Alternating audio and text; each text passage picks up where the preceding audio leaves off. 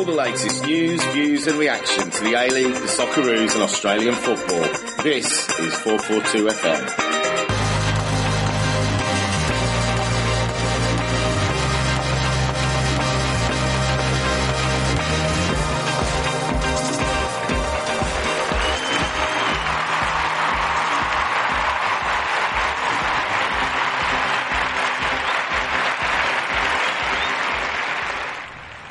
Hello, and welcome to 442 FM. And then there were four teams left in this season's Hyundai A-League. With me to talk about the first round of the finals, I have Kev and Con. Hello. Con Stamakostas. Good afternoon, gents. He's got a nice new beard as well. Yeah. We were just commenting on his beard. Very, very nicely groomed. Well, I can groom the beard, but I can't groom the up the top anymore, so I've got to focus on the bottom. That's my line as well, yes. Yeah. That's the future. I did read, just before you start growing it into like a hipster beard, that they did a study and something like 60% of beards have actually found actual human shit in them. Feces. So just be careful. Well, the pod's just gone very highbrow all of a sudden. Where do you go from there? Can you go up or down? I tell you where we go from there. We've been talking shit for so long. Why change the habit of a lifetime? Yeah. So you're saying that today's hipsters are full of shit, are you? I don't want to offend any hipster listeners. No. I'm pretty sure we don't have any on 442, do we, really? There is a limited amount of beards. There should be a limited amount of beards in football. Facial hair and football. I just don't think it's a good combination myself. Well, you actually you styled yourself on Mile Jedinak as you said on the way in. I did. He's got the template for the beard, I think. He's a man's man. Yeah.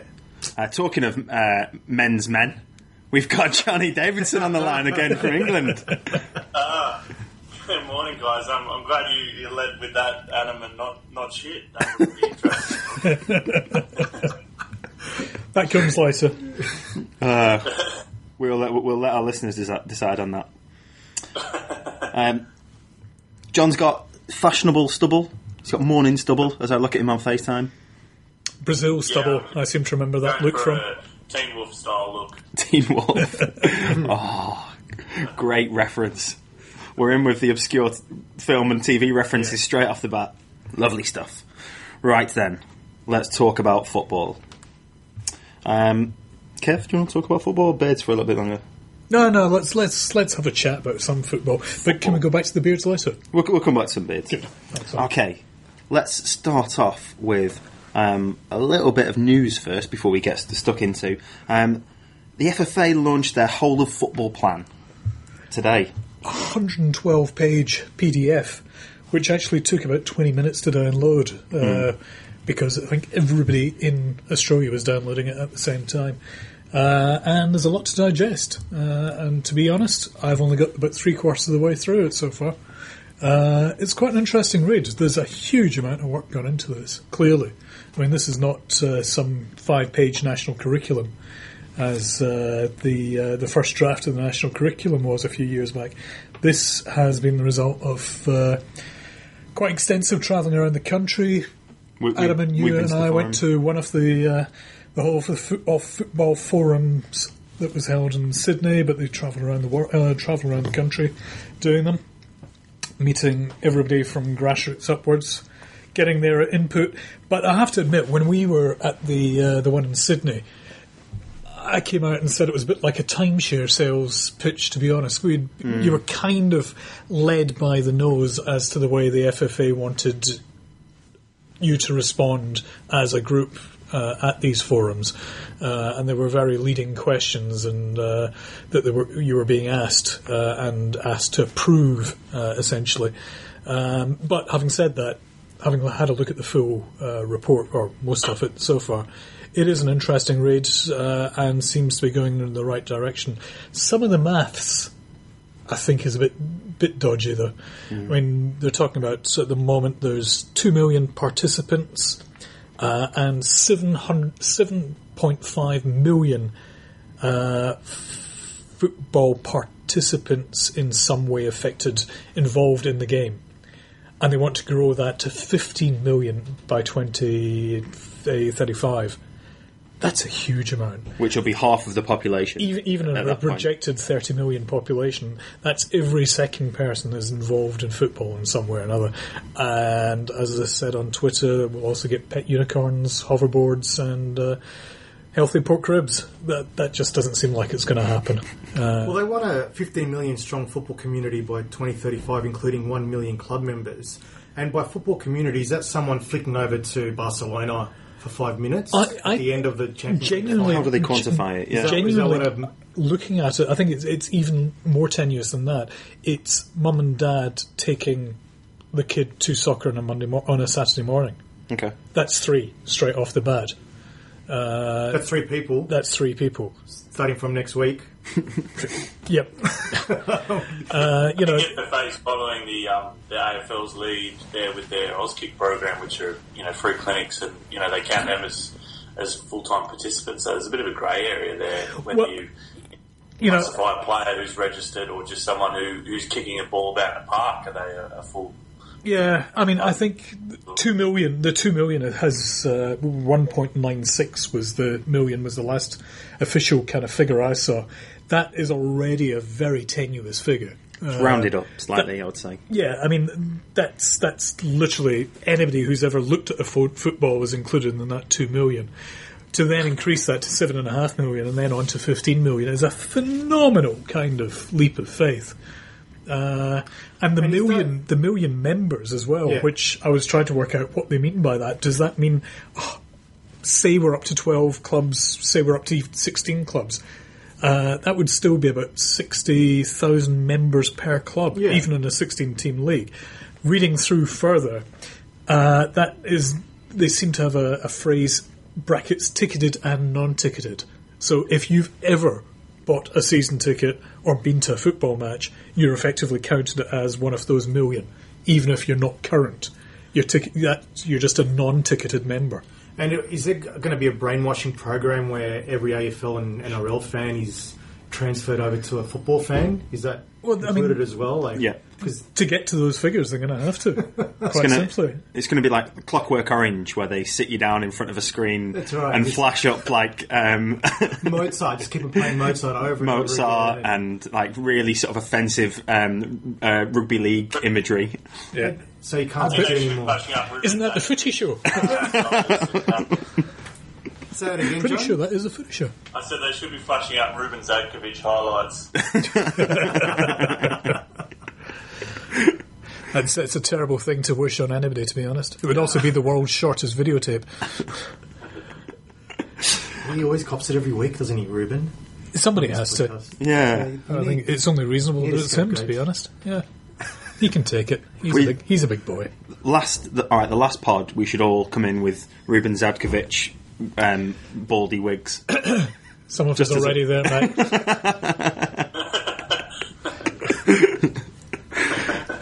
Right, John. Has this hit the shores yet? Have you had a chance to have a flick through? I suppose it is first thing in the morning. I was just actually quickly digesting the story on the 442 website.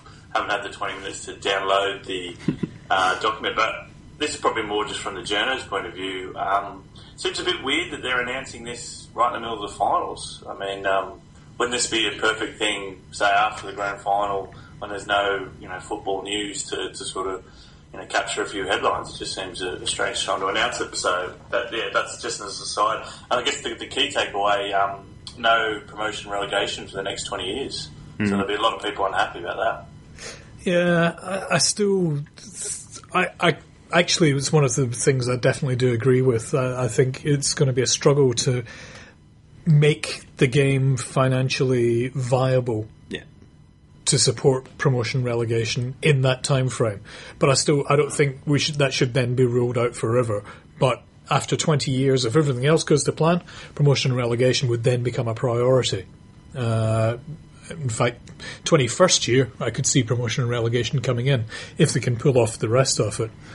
Well, they'd need an NPL, obviously, that below it that was fully national as opposed to state-based as well. Yeah. So, I think you're right, Kev. There's no way it would work in the current form and the way the the money that's in the game is not enough to sustain that, definitely at this point in time. I think the other interesting thing I saw, just from the edited highlights again, was the promotion that every single A-League club should have a women's team, which is great. Yeah. But there was no mention of a youth league team. They did. They said all A-League teams will have an academy, but not. I don't think they said youth. Yeah, it wasn't. Yeah. They weren't explicit with actually having a youth league team. Yeah, I think that there needs to be a youth league team, and there needs to be that progression beyond an academy as well. I mean, I would personally love to see the A-League clubs having an elite level team at every age group all the way through. Yeah. And it should be a pathway that, you go through Lilly-Pilly with the ambition of getting into Sydney FC's, under 13 side. I'm surprised there's no bullet point here that says every Australian child must play street football. All iPads and iPhones will be taken away if you don't play street football for half an hour. No Xboxes or PS4s. I'm surprised that wasn't in there. To be fair to them as well, they are addressing the issue of facilities because I agree with you. I mean, it is one of my biggest bugbears that spontaneous games of football seem to be completely off limits in Australia. You can't just go out in the street. You can't just play. Can't throw down the whole jumpers for goalposts anywhere and just play for the love of it. But they make the point that facilities are really tight, and they did a survey 5 years ago. 562 facilities they asked about. 162 of them had no training or playing facilities for football council parklands. Just walk around Sydney and it's the same thing I've seen for years, a cricket pitch in the middle of a football, rugby league goalposts. Yeah. It's everywhere. And that's now going to be one of their high priorities to try and address that. But to do that is going to involve, it would look like the breakup of the state federations, because they want to talk with one voice at councils nationwide. So that there are three different routes that they want to go forward. They're going to set up a working party to have a look at. One of them is to maintain the federation setup that they've got currently, but the PDF in timeshare sales style makes it plain that this is really a huge waste of money. There's so much duplication, so many people pulling in different ways. There's another model which is having states still have federations, but they're more sort of advisory, and then there's a one unified model where basically everything is controlled by the FFA, and it makes it quite clear that that's their favoured status without necessarily spelling out why it's better, other than the fact that the FFA will control everything. And I think, they are going to have to make changes. There is a lot of wastage, and the various layers of administration are driving up the cost of subscription fees.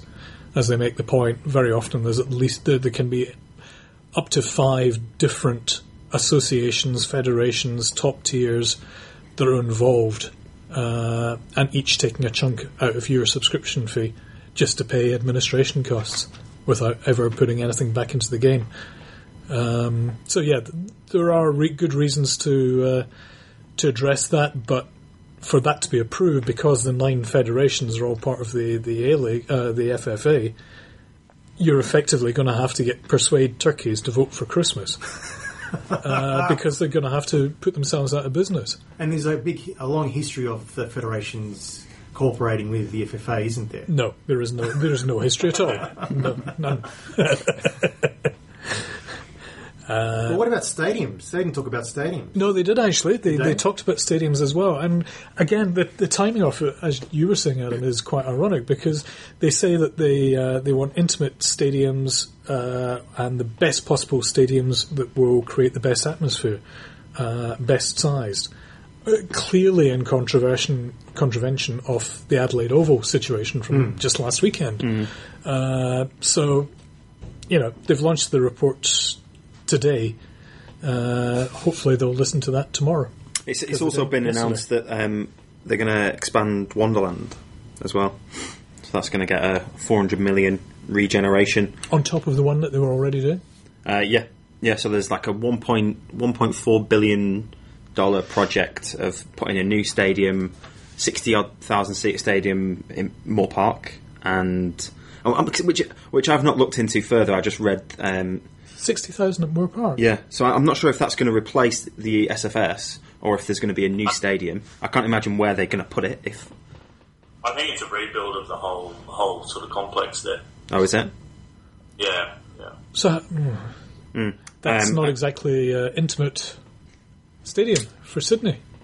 And to be honest, 35,000 at Wonderland. Yeah. They'll fill 20, 25 of that in good years. You're going to have 10,000 empty seats. You're going to lose that powder keg atmosphere, I think. It depends how they do it. If they keep it in the traditional sort of football stand style and just build up, or sort of build up the two corners, so it becomes a four stand stadium, but rather than it's not just a hill on either side, then if they're going to, I don't think those stadiums are big enough. If they're going to have 15 million strong football community, that's true, 35, and a million club members, like you're saying, we need 120,000 seater stadiums for every club. It's true. And fan sites outside. It's just not going to.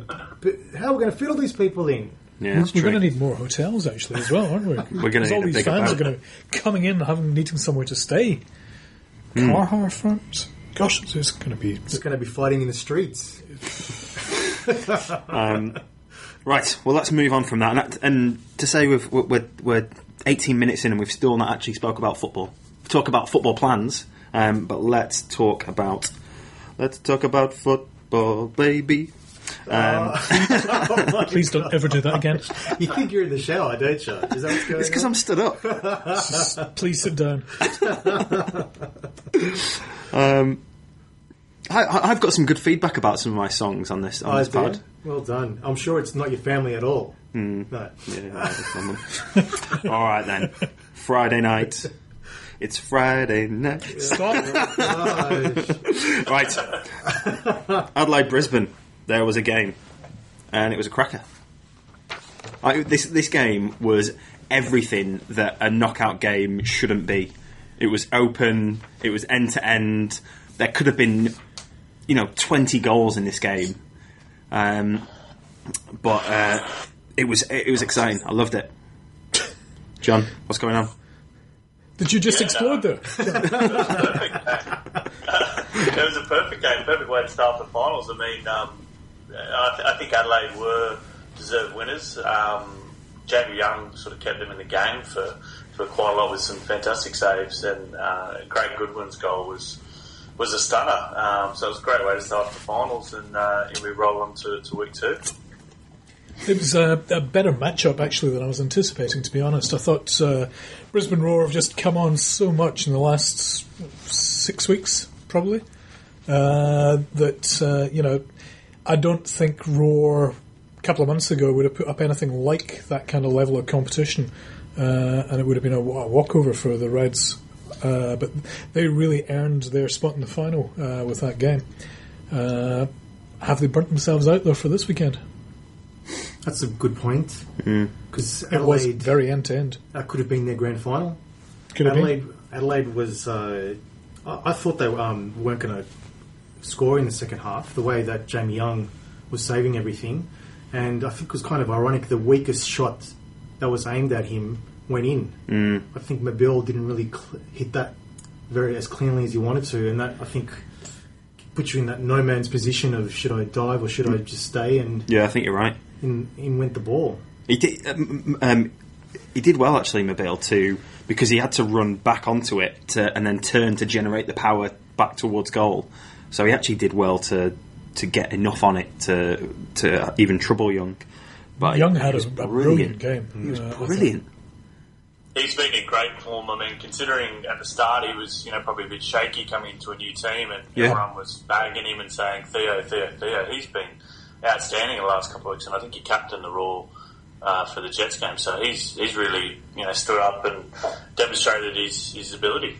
Yeah, I mean, I really have been pleasantly surprised by him for the last few weeks. He was a liability for most of the season up to Christmas and beyond, I thought. But he's turned it around tremendously. I mean, I guess it's just a confidence thing. You know, he had a couple of good games under his belt and felt a bit better for it, and managed to pull off saves that he wasn't getting earlier in the season. Yeah, remember the run-in with Stefanuto on the field. I mean, I think that sort of shows, he's gone back and worked hard and, gone to another level, so good on him. He did one of those interviews after the game where he should be gutted that his team's been knocked out, but he's just had one of the games of his life, and he's almost got a half smile when he's doing the interview, which is crying. Yeah, which was you can't begrudge the guy for that for some of the stick he's got this season. But deservedly so at the beginning, without a doubt. Yeah, he was a shocking keeper at the start of the season, to be frank. I think shocking's probably a bit. Oh no, I thought he was shaky. Shaky, I at think least he played a large part in Mulvey losing his job.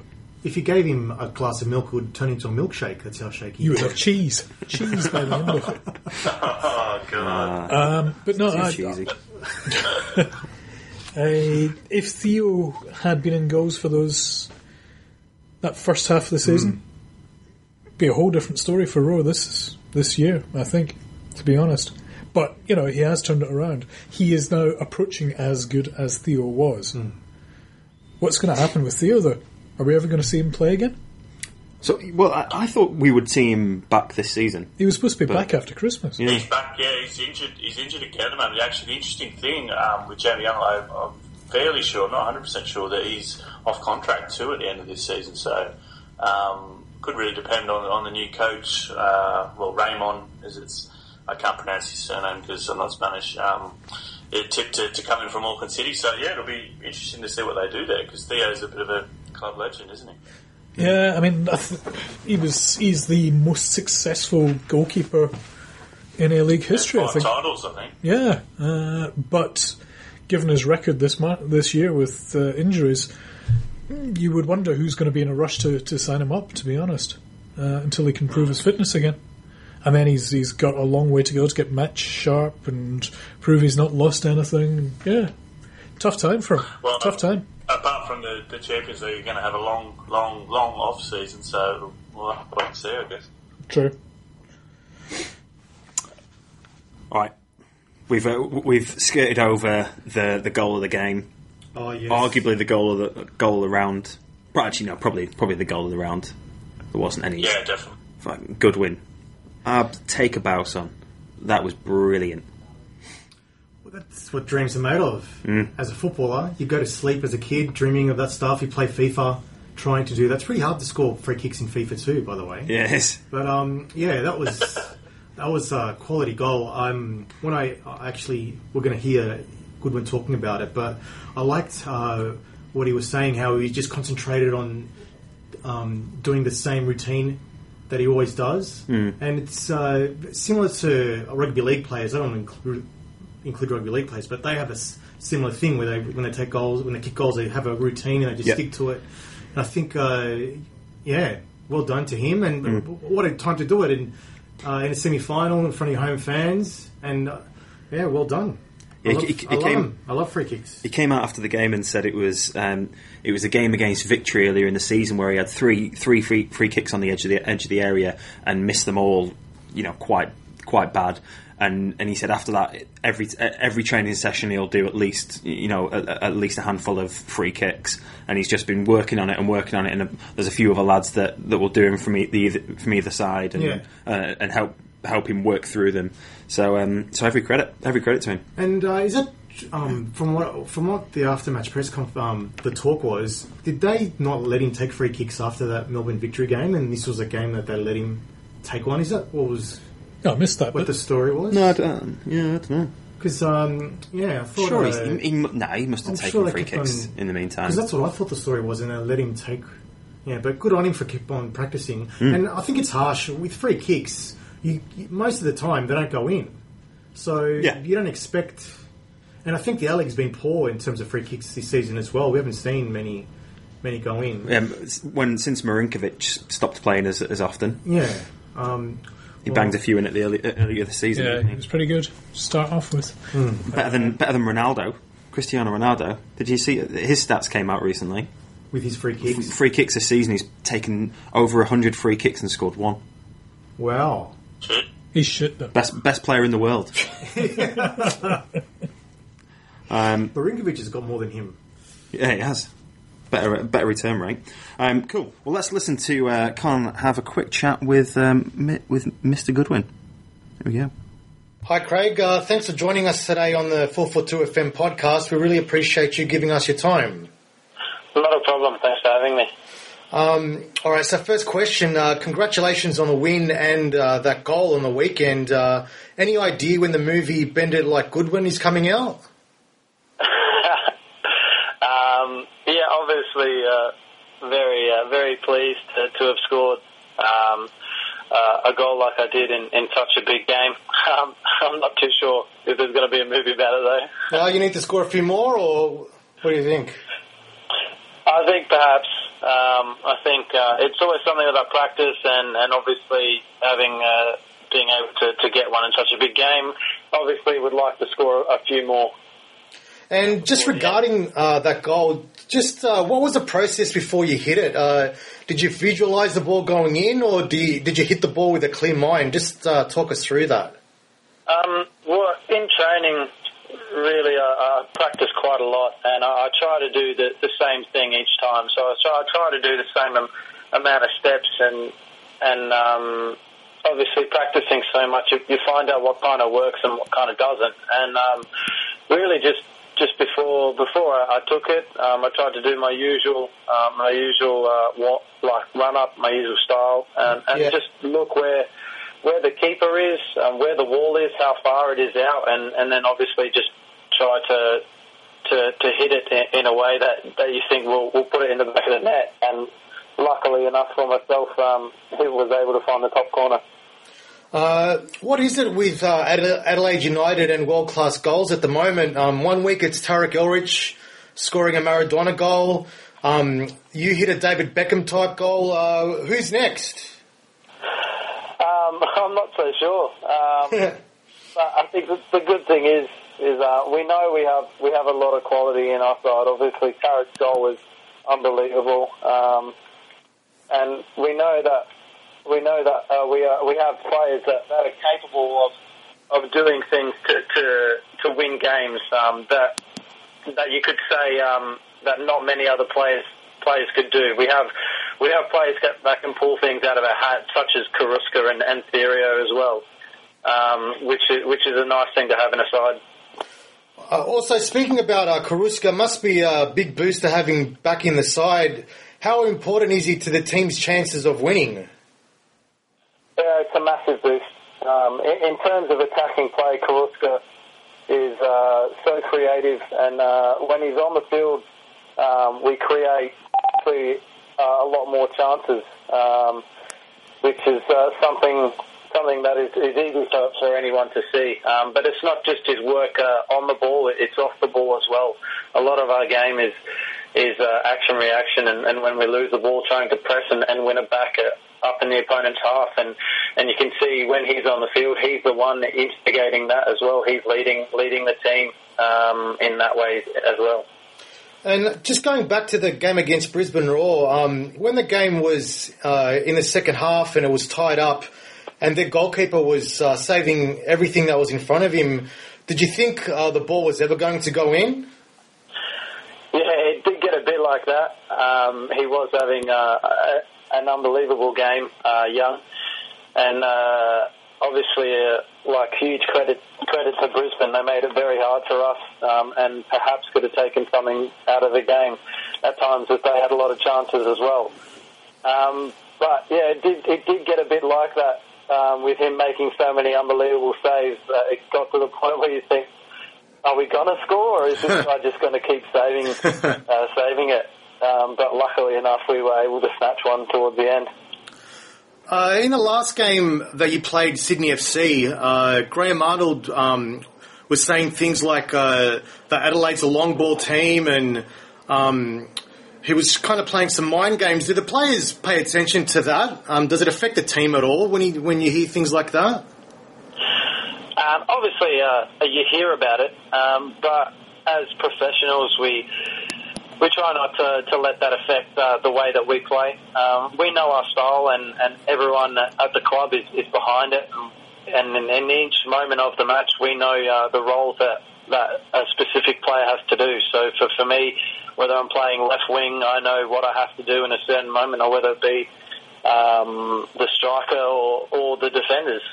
We all know what we have to do. Yeah. In terms of the psychological part of it, a lot of coaches like to play mind games, and that's just part and parcel of football. And then from there, it's just about us players just being able to do the business when we get out on the park and not let those outside factors interfere. And also speaking about the last time you played Sydney FC, Adelaide were under a lot of pressure during that game, and Eugene Galekovic made some outstanding saves. What's the approach going into this game? Will it be another kind of smash and grab, or how do you view the game being played this time round? I think being a finals game, I could see it being quite different to that. Obviously, last time we didn't have our best performance, but we're still able to get a result. We didn't create much in the attacking third, and Sydney did have the better of the game.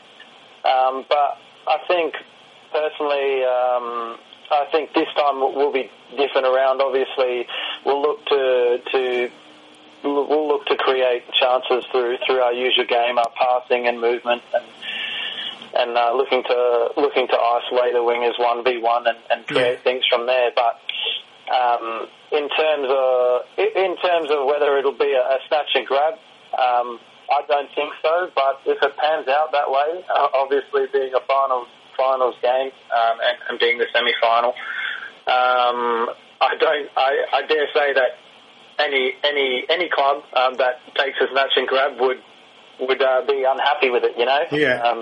It's all about getting the results. You want to play nice football, but at the end of the day, if you can snatch a win, then that puts you in the grand final. And so you're one win away from the grand final. Tell us about the impact Joseph Gombauer's had on the team being in that position. Obviously he likes to keep us calm-headed and not too much hype about it. Obviously, we all know what such a big game it is, and we know that the club hasn't been in this position for quite a while. So obviously for the players, we know what we have to do, and in terms of Gombauer, his impact is obviously keeping us level-headed and organising the tactics and the squad and just getting us ready for the game. And what's the team's mind frame going into this game? A lot of people are saying you're underdogs. Even Tarek Elrich was saying that Sydney FC are the favourites. What do you think about that? Whether everyone's going to have their own opinions. We may be seen as the underdogs coming into this game, but we know as a club that if we're on our best performance, if we're on our game, then we can beat any team in the league. And obviously this year we have quite a good record against Sydney. Going into the game seen as underdogs is not necessarily a bad thing. Yeah. And you must have extra motivation for you personally. You missed out on playing in the FFA Cup final because you were cup tied. How important is it to make the grand final? Yeah, obviously for myself, to make the grand final would be something very special. To see the boys make the FFA Cup and win it was amazing for the club. But like you said, I was a part of it because I was here, but I didn't get to play in any games, and at the end of the day, I didn't get a medal. So for me, there's a great desire to reach the grand final, to be able to have a chance of lifting silverware. All right, well, good luck with the game on the weekend. I hope you can emulate another free kick for all us fans, and good luck with it all. Thanks very much. I love that at the end of that, Con, where you said, I hope you can emulate another one of those free kicks for us fans. Oh. You don't mean that at all. Of course not. I'd like to continue the relationship with Adelaide United, and inside I'm saying, you better not score another goal.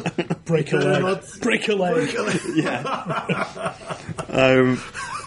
So that was a monster interview with. Well, there's a lot to talk about.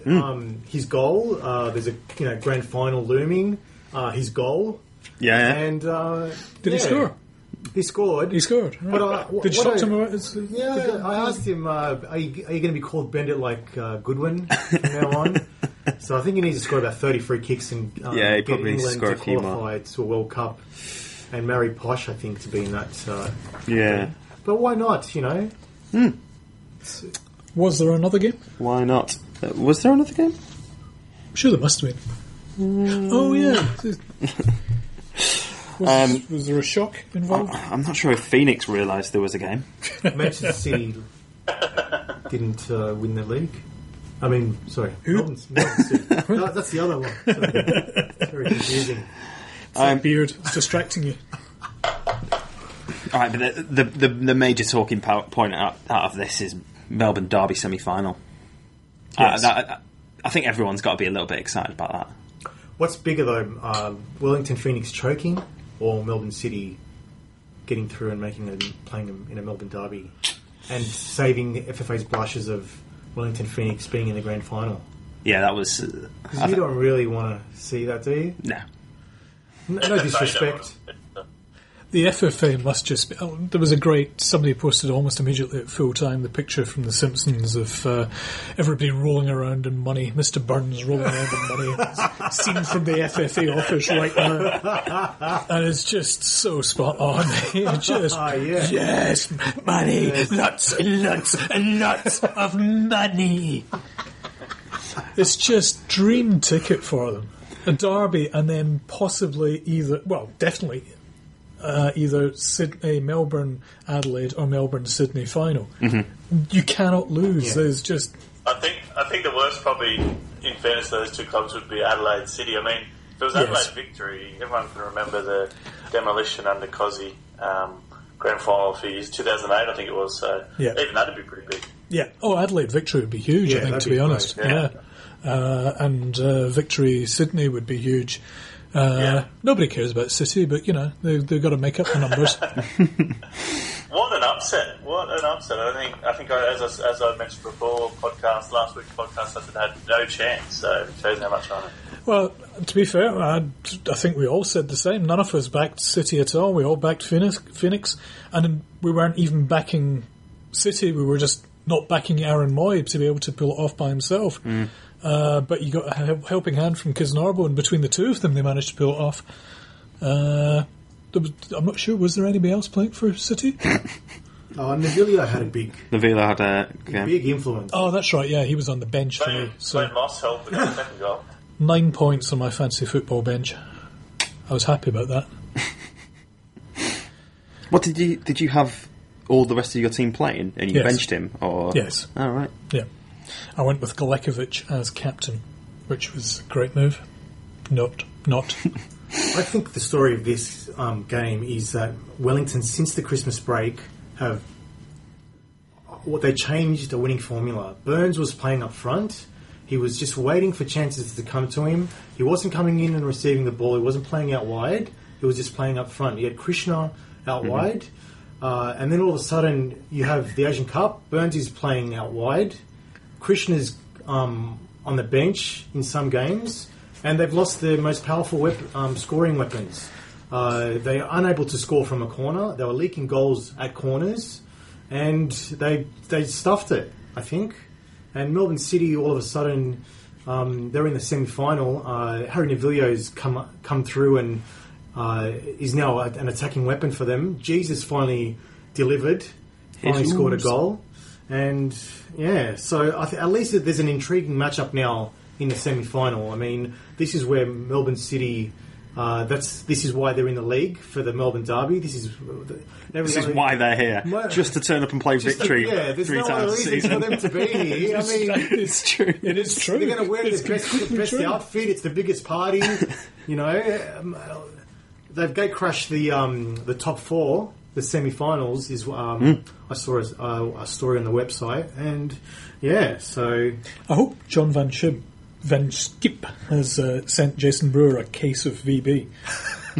I mean, they're only there because of him. Yeah, that's right. And effectively, he saved his job for him. If they hadn't made the finals, I would have thought. I think Tony Sage as well, not just Brewer. Yeah. But I mean, between the two of them, they've really done Van Skip a huge favour.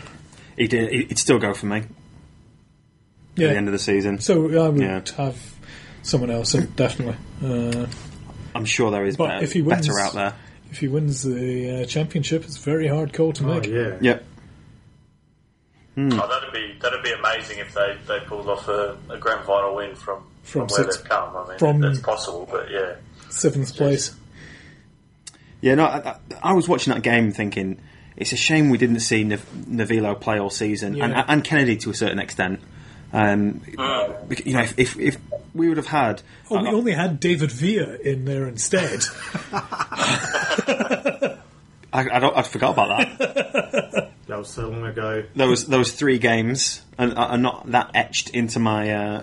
although I was saying that, I did my one bit of research for this week's pod was to listen to our first podcast from the start of the season, and we were very gushing about David Villa's opening game, and so I had remembered that he was here, but it was great to have him here for that short amount of time, but I would rather him not have been here and had Kennedy and Navilo and Duff and Moy play a whole season together. Well, I heard it could have been a different end. I heard stories that while he was in the USA, he was streaming this game while he was playing for Manchester City in New York.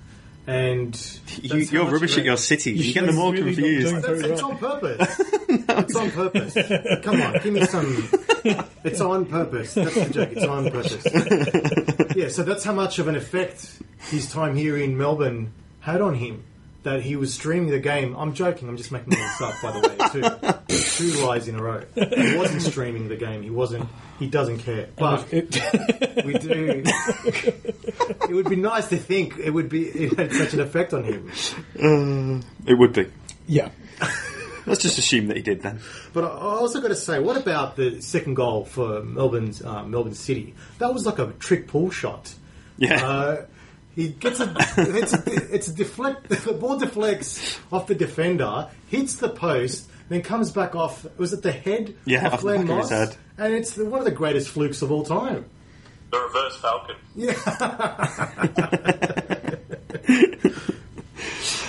Did that count as an own goal?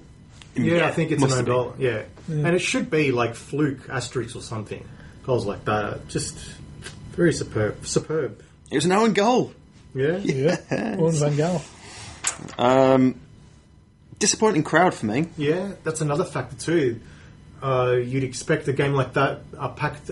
In previous years, Wellington has had good support in finals games. So I remember one of the furthest they went, they had I think 20,000 people from memory. I'm pretty sure. Was it the World Cup year when they made the World Cup as well? I think possibly. Was that when they played in Christchurch? Or? I can't remember. Was it the rugby league game Sunday? Maybe. I think that's wasn't cool it? their chances of big crowds. But even still, But that was in Brisbane. Did they stay home and watch? Would they have watched it on TV instead of going to this game? But Kiwis are still more of a rugby union country, are they not? Do you know what? I don't know. Well, John might be able to shed a bit more light on this. I think Kev's right. They are. I think rugby league's definitely grown there, but I wouldn't think they've had a huge impact. But interestingly, announced I think yesterday or today, Kenny Cunningham leaving. Yeah. So he didn't get to play that much, and I always rated him. Particularly last season, he scored a stack of goals, so there's plenty of clubs you'd think you'd be keen to sign him. Yeah, I mean, he always seems to make a huge impact whenever he played for Phoenix. You could see the difference whenever he was on the field. Yeah, he was like a little younger, quicker, less fatter, not as skillful Carlos Hernandez. Yes, exactly. There's quite a lot of insults in there, I think, wasn't there? Not bagging Carlos.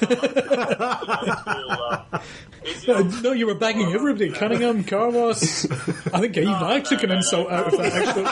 Fat people. You want to see the less Cristiano Ronaldo athletes and more, stocky, smokers who don't train and just turn up and are brilliantly skillful. And what about beards? Are you going to have a go at people with beards as well while you're there? Or?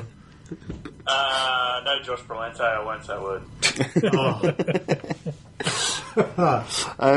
Got a bit tasty at the end. There was a bit of argy-bargy. Passionate. Burns, you couldn't put your money on Burns against Kisnorbo. No. In that, But he took. Did he take a shove? And he walked away. And he started walking away, and he took offence to something he said. And then he kind of went to walk towards him, and then realised he's bigger than me. Yeah, he's much bigger than me. Much bigger. I'm probably not going to touch him. I might just walk towards him a little bit, and then hold me back. Yeah, I've done that before. Where you do the shove. Yeah. And then you realise, oh shit, I'm going to get smashed here. And then I've done, but what I've done is I've walked away and gone, come on, let's go outside, and just ran away. So I've won my last fight by 100 metres. It always amazes me when you see like a pub fight and you've got these massive guy who's probably about 20 stone. Big muscles on him, shaved head, and he's starting a fight with someone, and his girlfriend, who's about 5'4", yes, and she's holding him back and managing to hold him back, and then he's going to walk over and try and wrestle with another meathead. Yeah. I like the short little drunk girlfriend too that wants to fight. Come on. That's always good for a laugh. We digress. Yes. But Patrick Kisnorbo, he's been amazing for Melbourne City. Mm-hmm. He's Andy Harper said one of the funniest things. If I could just go to my papers, Patrick Kisnorbo is at his happiest when he's horizontal. So there's a lot of things to think about. Is he talking about football? Such a mental image. Just think of. I'm now going to have to take a Brillo pad to the brain to try and remove. Because he loves his double meanings, Andy Harper. He loves, the English language. He likes to sleep with it. Butchering English language. But leaping like a spawning salmon. Yeah, I think it's not as good as a spawning salmon, but still. So what did he actually mean by that? I think because when he's diving and stopping, getting in front of shots, blocking shots, and I think that's what he was referring to. But it can be taken as something else. Mm. And that's why it's very funny. That's why it's Harperism, isn't it? There's something in there about clean sheets as well. But no, Kisnorbo, he's had such an injury-plagued career, and I think he would have been a much, much bigger player for the Socceroos, and I think he'd probably still be in the EPL if he hadn't had so many injuries over the years. It's good to see him get a run of games under his belt, and we finally get to see what he's capable of. I think if he stays around for another year and can stay injury-free, and the age doesn't catch up with him too much, we could yet see the best of him ever in his career next season. But 2010 World Cup, he did his Achilles before the World Cup, and he was all set to be in the Socceroos, so he's done well to sort of come back. That would have been gutting, I imagine. Oh, God, yeah. So many stories like that, and players that get struck down just before the World Cup, like Tony Vidmar as well with his heart complaint. And others. Vukovic getting a suspension just before the Olympics. And there's probably a feature in that, actually. Yeah. Very good. I'll do it. Well, okay, so that concludes the match reviews, and we look forward to the games Friday night. Did we speak to Ryan Grant? We did speak to, or Con did speak to Ryan Grant, and he's going to talk about the upcoming game. We'll do some score predictions, and then we'll listen to Ryan. And then I might disappear. Yeah. So Friday night, Melbourne Derby. You see, this is going to be one that's going to be, I think, could be hard to call, because I'm fairly sure Victory have got this in the bag, but whether they're just going to turn up and absolutely roll City, or if it's going to be much tighter, or if City are going to give them a game. Just the whole Derby thing, Derby and semi-final, makes it completely unpredictable. And you also get to say this is a game where the form book gets thrown out the window. Yeah, repeatedly for a whole week, non-stop. The same phrase. Everyone just over and over again. But I don't believe the form book gets thrown out the window, because Melbourne Victory are going to smash Melbourne City. They have too many weapons. Maybe it'll be, for the first 20 minutes, it'll be rough and tumble and that kind of thing, but I just don't see Melbourne City doing anything. I mean, I'd like to think that it'll be a close game and there may be an upset. I'd love to see Melbourne City go through the grand final, but I just don't think it's going to happen. Predictions based on 90 minutes or final result? Well, Con did a final result prediction last time, so I'm willing to give bonus points if you predict that it'll go to extra time and 90 minutes 2-2. Oh, 3-2 in extra time to Victory. Oh, I Con? reckon Victory 3-0. 3-0. You were very confident with your prediction there, John. Yeah, I think Victory 2-1. I think, as mentioned, they've got too many weapons, but there'll be a bit of pressure on them. Obviously, winning the regular season, premiers, played, whatever, blah blah blah. They've missed out in the last two grand finals, one game before, so there'll be a little bit of pressure on them, I'd say. And Melbourne City, no one's giving them a chance. I'm giving them a little bit of a chance because I learned my lesson from last week. So. I think it's going to be close up until very late on. I think it'll be 0-0, 1-1 up until maybe like the last 10 minutes, but then Victory will just find that sort of extra gear late on and it'll finish 3-1. So Kev, Sydney Saturday night? Sydney and Adelaide I think is also too hard to call. Sydney, terrible record at home. Adelaide, inconsistent at best. I honestly don't know how it's going to finish, to be honest. I'll go for...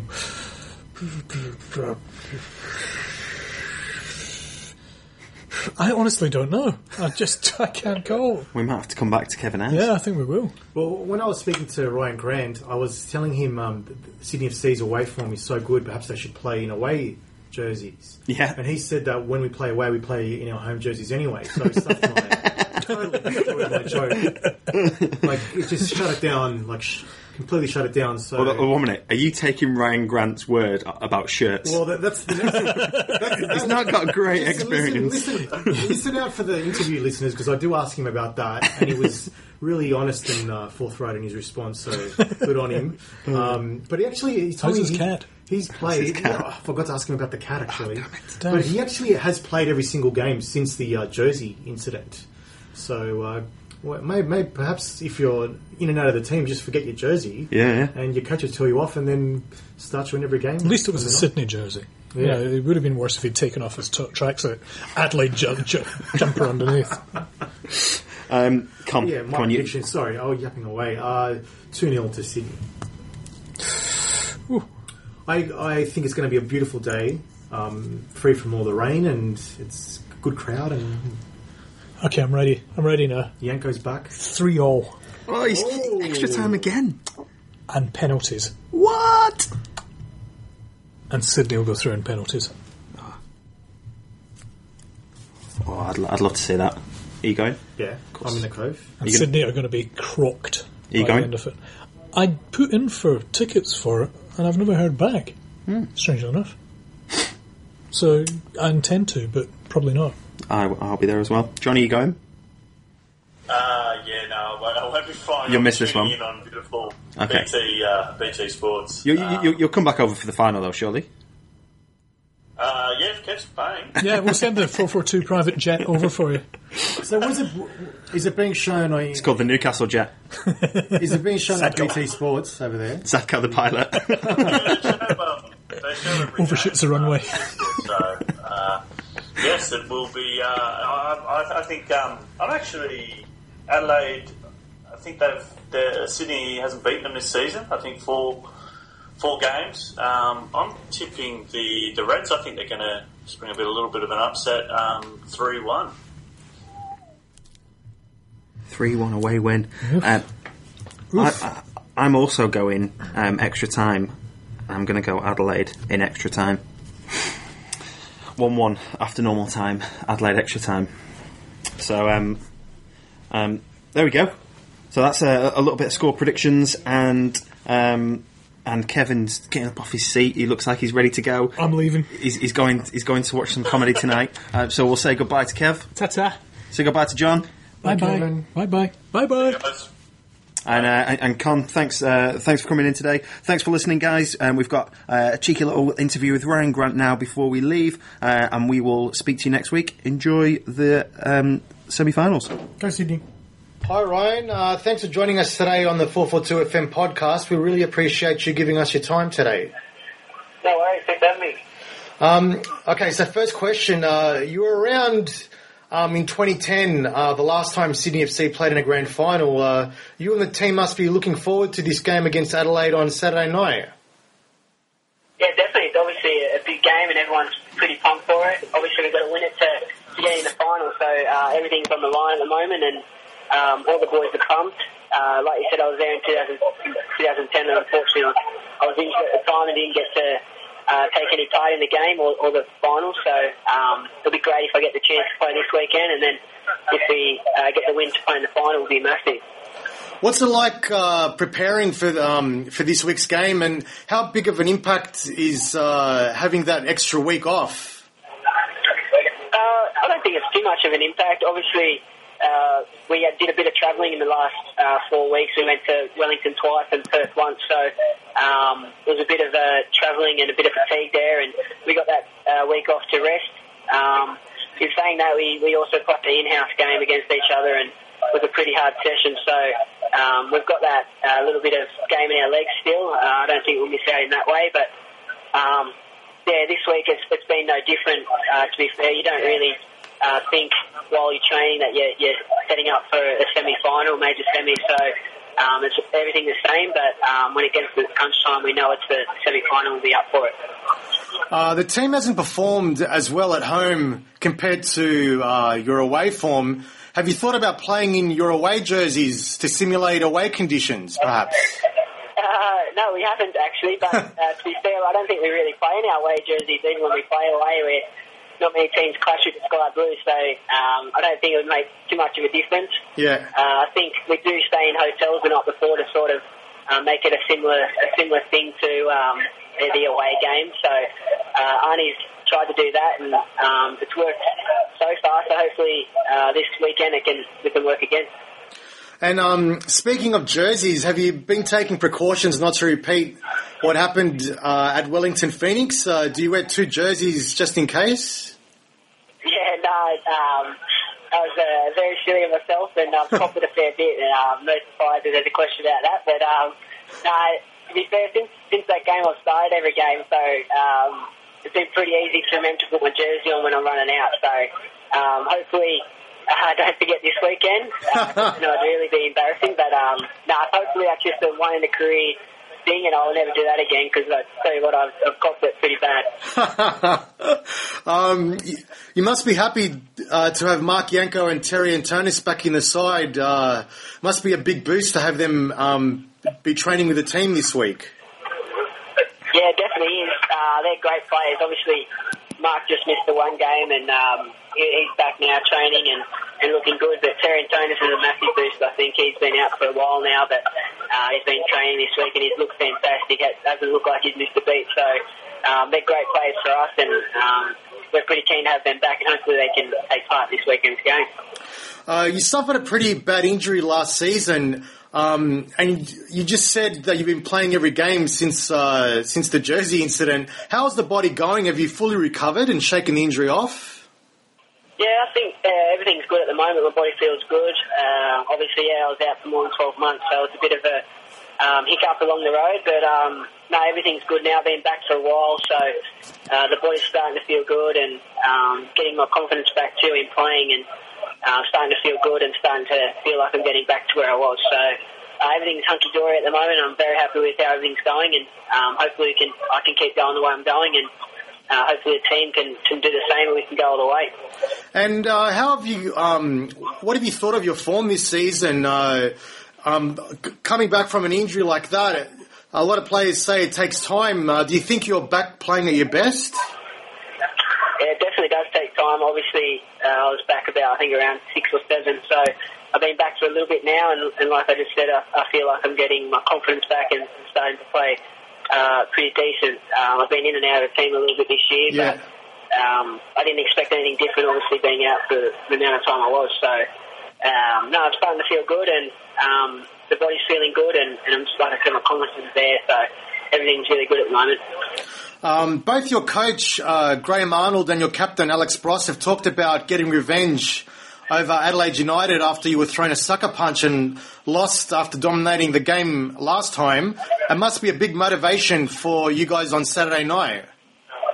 Yeah, it definitely is. I think that especially the last game, we were the better team, in my opinion. I think a lot of people think that too, and we got gypped at the end there, and they got 1 goal, so we went home with no points, so we weren't real happy with that, but we knew we played well enough to get the win, so that gives us confidence to know we can beat them, and I suppose you can chuck the word revenge in there and give that little bit of extra motivation to make sure we do get the points or get the win on the weekend and make sure we're there in the final. But at the end of the day, it's just another game, and Adelaide is just another team that we need to beat to get where we want to go, and that's our ultimate goal is the final. So, at the end of the day, it's just another game.